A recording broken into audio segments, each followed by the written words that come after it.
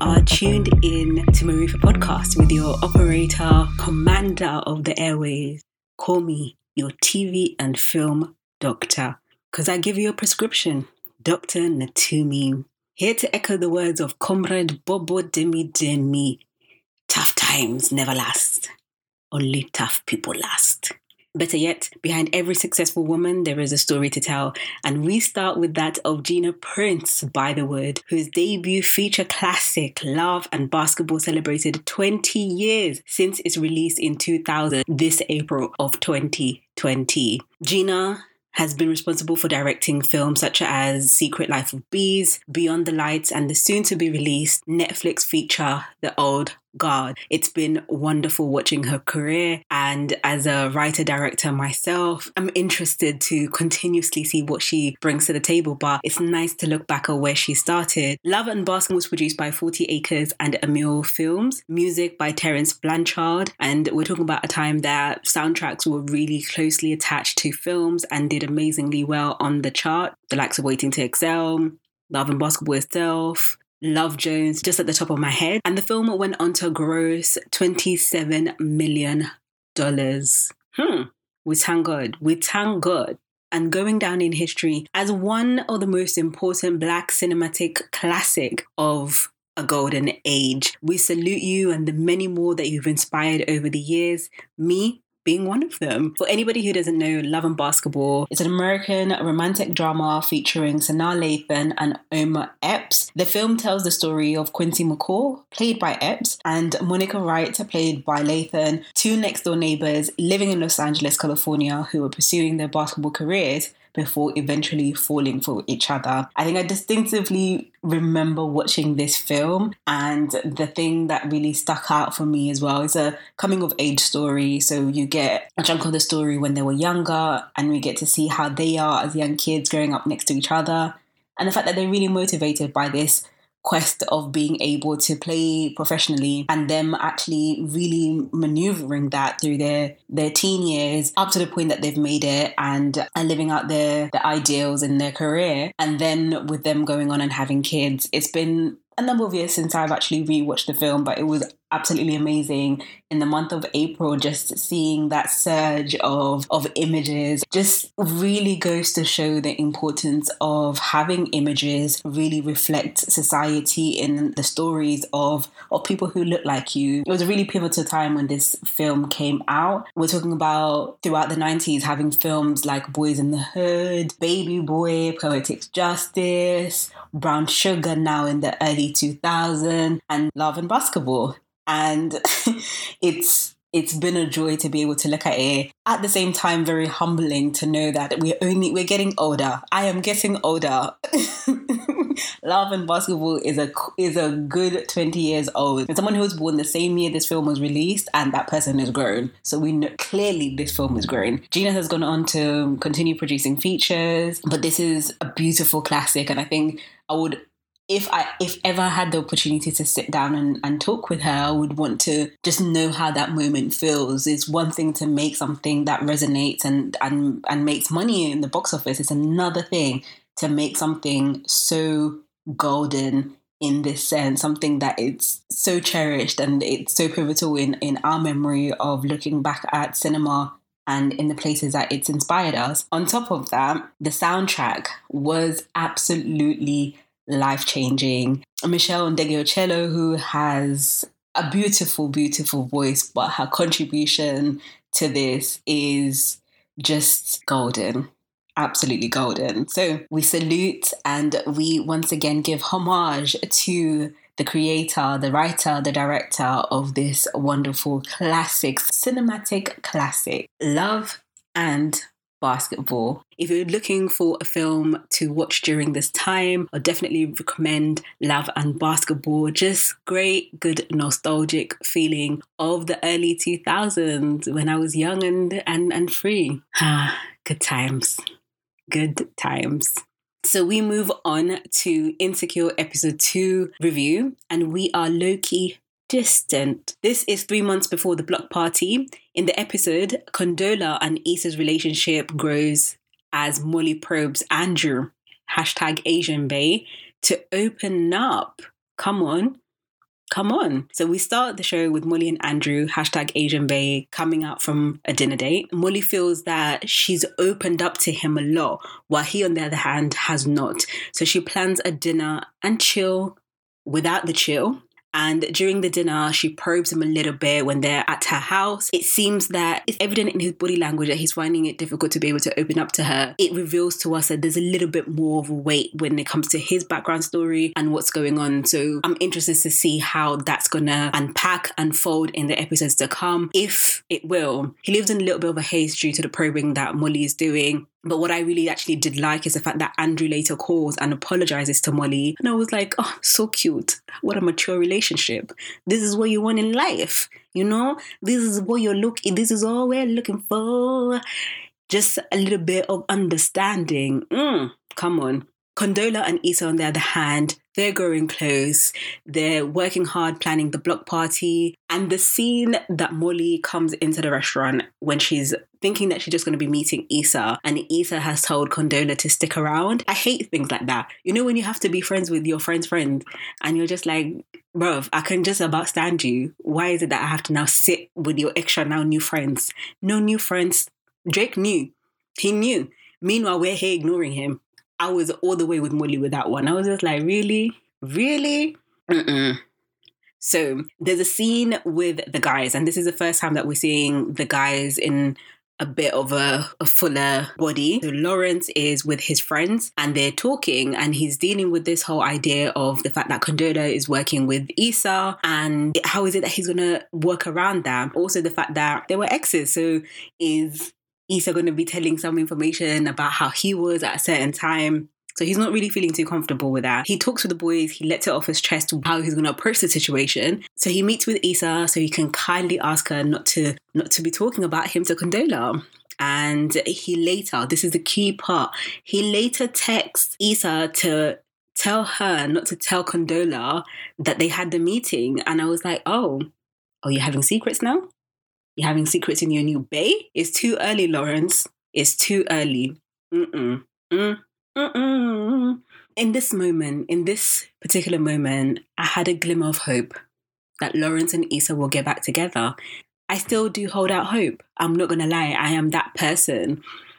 I think so far, anyway, the story hasn't given us too much of a better option of who Issa could possibly move on to.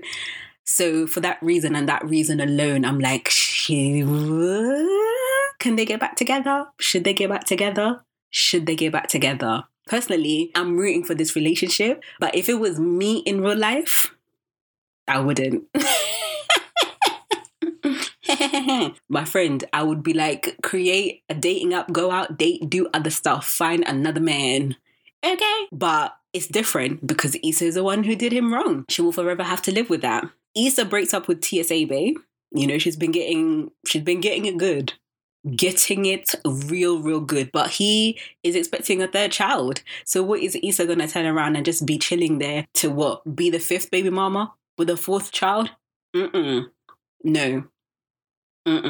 More than anything, this episode shows that there's a clear drift forming between Issa and Molly. They're becoming more and more distant. Even when they do meet up and they have their Sunday self-care, there's tension just brewing. And I feel the main thing is they have not taken time to have a conversation and let go of the tiffs that form when clearly you're having different ideas, or you're seeing your friend in a different way, you're growing in different directions. But when you're living in that moment anyway, you don't always tend to have like the retrospective clarity that comes with it. Key things that stood out for me this episode is the cinematography stands out really well in this season. It's clean cut. Not sure if we've gone back to the cinematographer in season 1, but we love it. Beautifully lit, and framing, especially with soul characters appearing at the bottom half of the screen, is so well executed. I love the scenes outside. I think scenes outside are really nice. But one thing I've actually always did like about Insecure, and mostly with the first and second season, is the indoor scenes that they did have and how well lit they were. So it's also quite nice to be able to see the experience of Los Angeles for these characters and how that backdrop looks like. We don't always tend to see that in programming. So the fact that we're having a block party, the fact that we're seeing these characters outside kind of like just scouting the areas, is amazing. Another thing as well is the styling in the show is really well done. I think I'm enjoying being able to see Condola, who has very kind of like similar quirkiness in her style as Issa, but it's very different. It's rich. It's bougie. Yes, and I love it. Ooh, sassy. I'm a savage. Okay.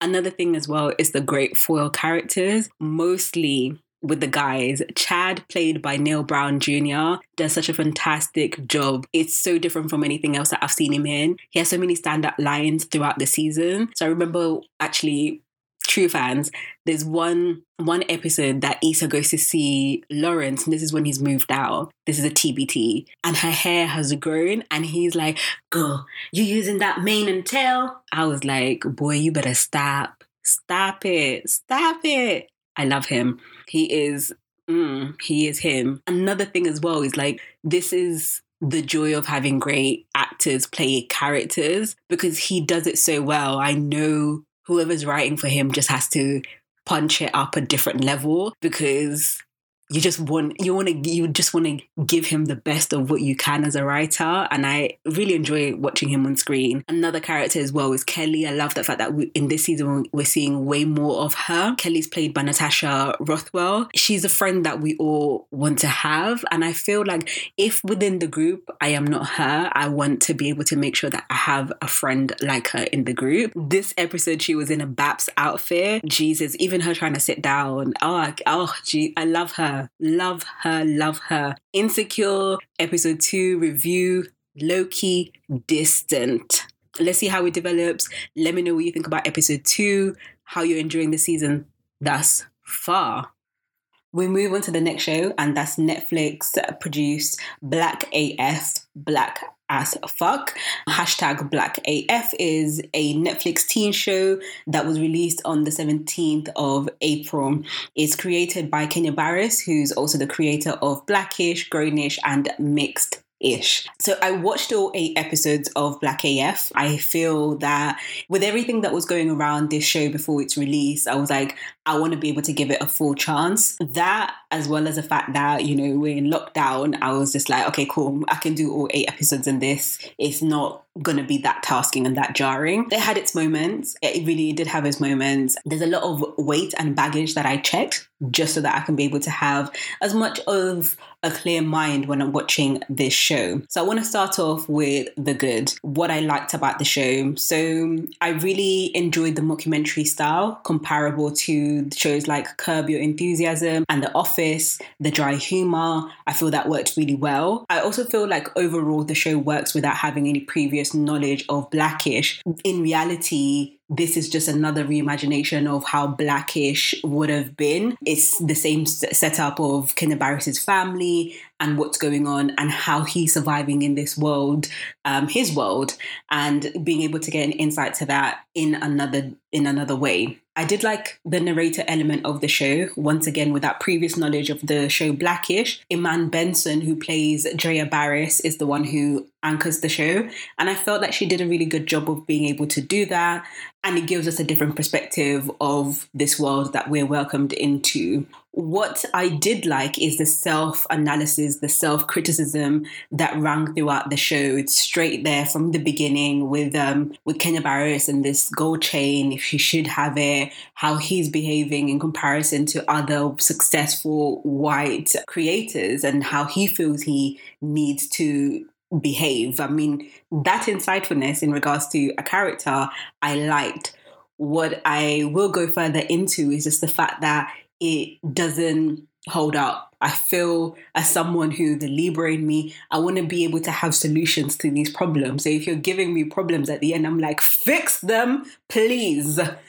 Please. So it was very testing for me. There's a point that Kenya Barris goes with his daughter to meet with Tyler Perry, and Tyler Perry gives us a very rehearsed speech on his process and what he does and how his creative process is, and a lot of the backlash that he has had in the films that he's done and the programming that he's done. In that way, it works well to be able to motivate Kenya Barris at that point as an artist, as someone who's struggling. But then overall, it's very shut off to people bringing forth this. And I know I'm an artist and I'm sensitive about my shit, but the reality of it, it's really difficult to be able to have a balance when people are actually putting out certain suggestions and concerns, because these are more concerns than anything when it comes to the way that they're represented or part of their community is represented.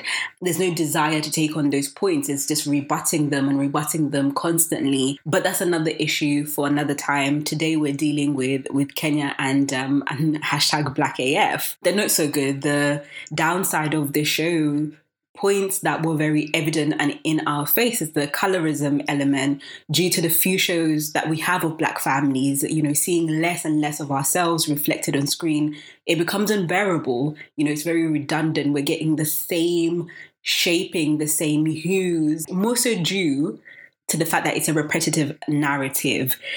I feel for many people, if a creator came along and it was someone else, if it was someone else who did Black AF, there would be less of an issue when it comes to the colorism element of it. With Kenya Barris, it's the same narrative, number one, that we're getting with Blackish. And there's more so of an effort to erase Blackness in casting. And it's very evident. And I feel the only person, being realistic, who can answer these questions, if he wants to, is Kenya Barris. And I think in the space that we're in with Twitter and public opinion being so open to us as the audience that's consuming this, it's telling so because of the fact that there's other shows that he's done, and the shows that he has done have less and less of people who look like Kenya Barris, and it's a little bit of a, okay, so what is going on? What is really happening? What are you saying? And being realistic, so much of what and how we tell stories says so much about ourselves and how we see ourselves in society. The core of this, and what is frustrating, and I completely understand the plight of so many people who voice their concern about this show and colorism, is this is how Kenya Barris sees his world. From mixed-ish to grown-ish to Blackish, this is how he sees his world. And the reality of that, there's a danger to that one-sided narrative. And it's not to take away from the fact that we need to be able to have images of mixed families, but not at the expense of us taking away Black families in such a heavy way. Another thing with Black AF is the repetitive topic. Most of what comes about in this show has already been covered in Blackish. The majority white writers writing on a Black experience, Jesus Christ, Black Jesus, as you are watching down on us.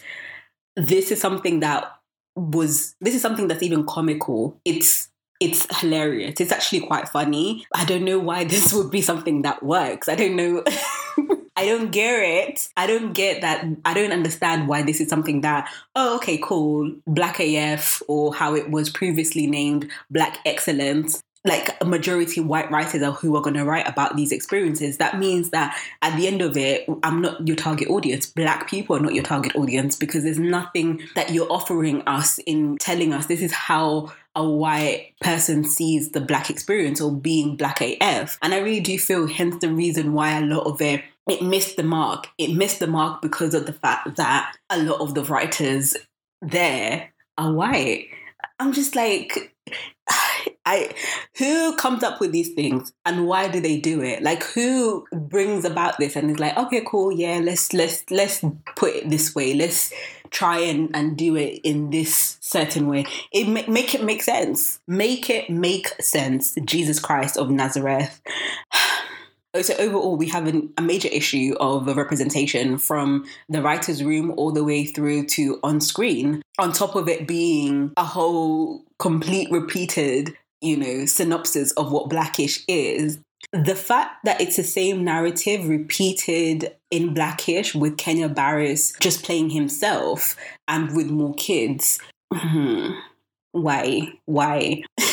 On one side, I'm looking at this and I'm like, you know what, yeah, he's taken the deal, and part of his deal, he's presented something that's very similar to what he's done before. I don't know whether it's Netflix who don't have any idea of what he's worked on before, or they actually really just don't care. I don't get it. I don't get it. Only Netflix will be able to answer for that. But part of me is like, I'm not mad at him. Make your money, do what you need to do.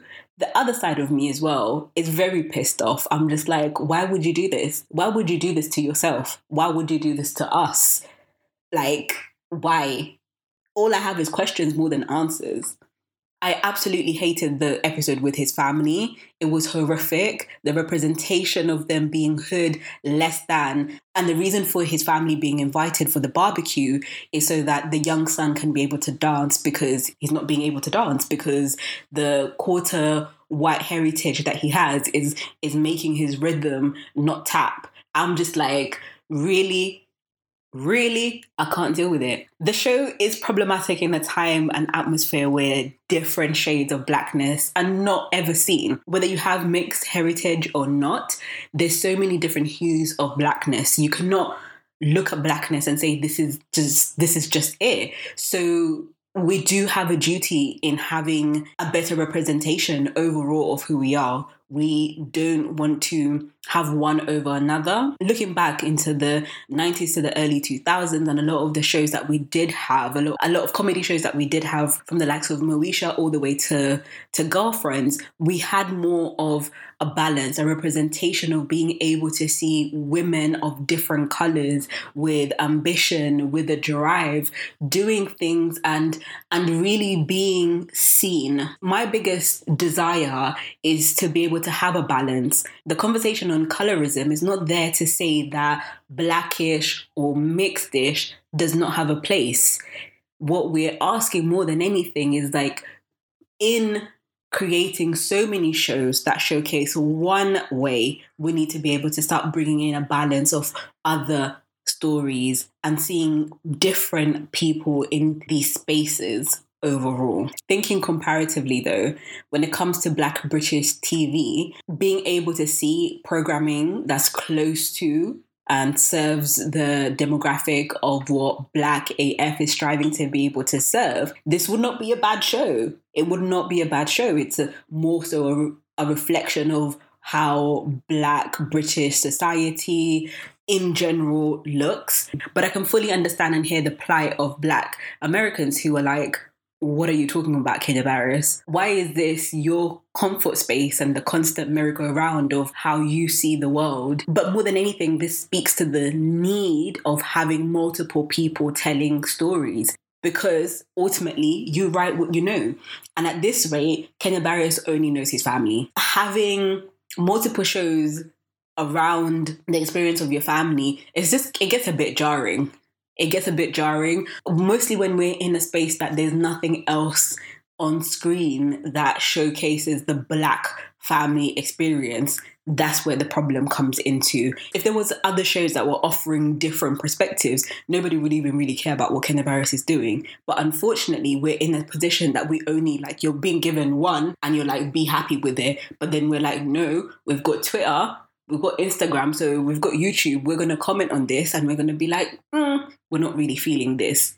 In conclusion, Black AF just needed to retitle once again. It seems like maybe the third time would have been the charm. So something like #RichAsFuck or Kenya Barris Black AF. It would speak more to his experience and not attach the experience of a whole race to one person. The problem was and will remain using titles that promise one thing and don't deliver. It's like Girlfriends having no girlfriends, Girls Trip with no girls or trip, American Next Top Model with no America or any top models. It's important to have representation of all shades. Kenya Barris might not be the one to deliver on this, but with great power comes great responsibility. Circling back to the self-awareness that's presented within the show, just being able to acknowledge, being able to offer a little bit more balance would work to suffice more than anything. And that's not to take away from someone creatively, but I feel that there's also a duty when you are presenting things, when you are doing things, if things need to be adjusted in order to be able to have a wider perspective of what's going on, I feel that there's nothing wrong with being able to employ that. And that's why you have writer's room. And that's why the more diverse your writing room is, the more that you can be able to knead in a better perspective and present something that's enjoyable overall and that's more reflective of society. For me, I do believe that we do have a duty of being able to do that. I'm curious to see if a second season of the show will come about, and if so, based on the characters alone, there's room to keep the stories going. There's room to keep the stories going and to keep on exploring with these characters. But I feel that there has to be caution that's exercised when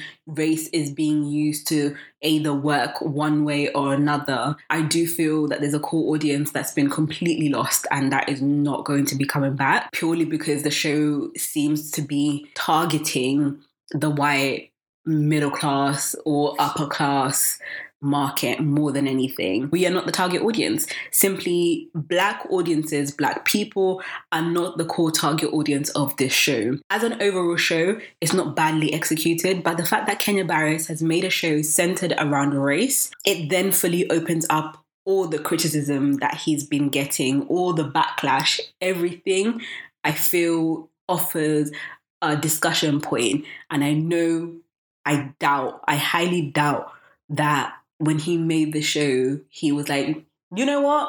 I just really want to make a show that's going to get Black people talking on Twitter and that's going to get them pissed off. I doubt that was the driving force from the beginning, but he's been able to benefit from that negative backlash. As they do say, good or bad publicity is publicity at the end of the day. So it's drawn people at least to be curious and check out the season.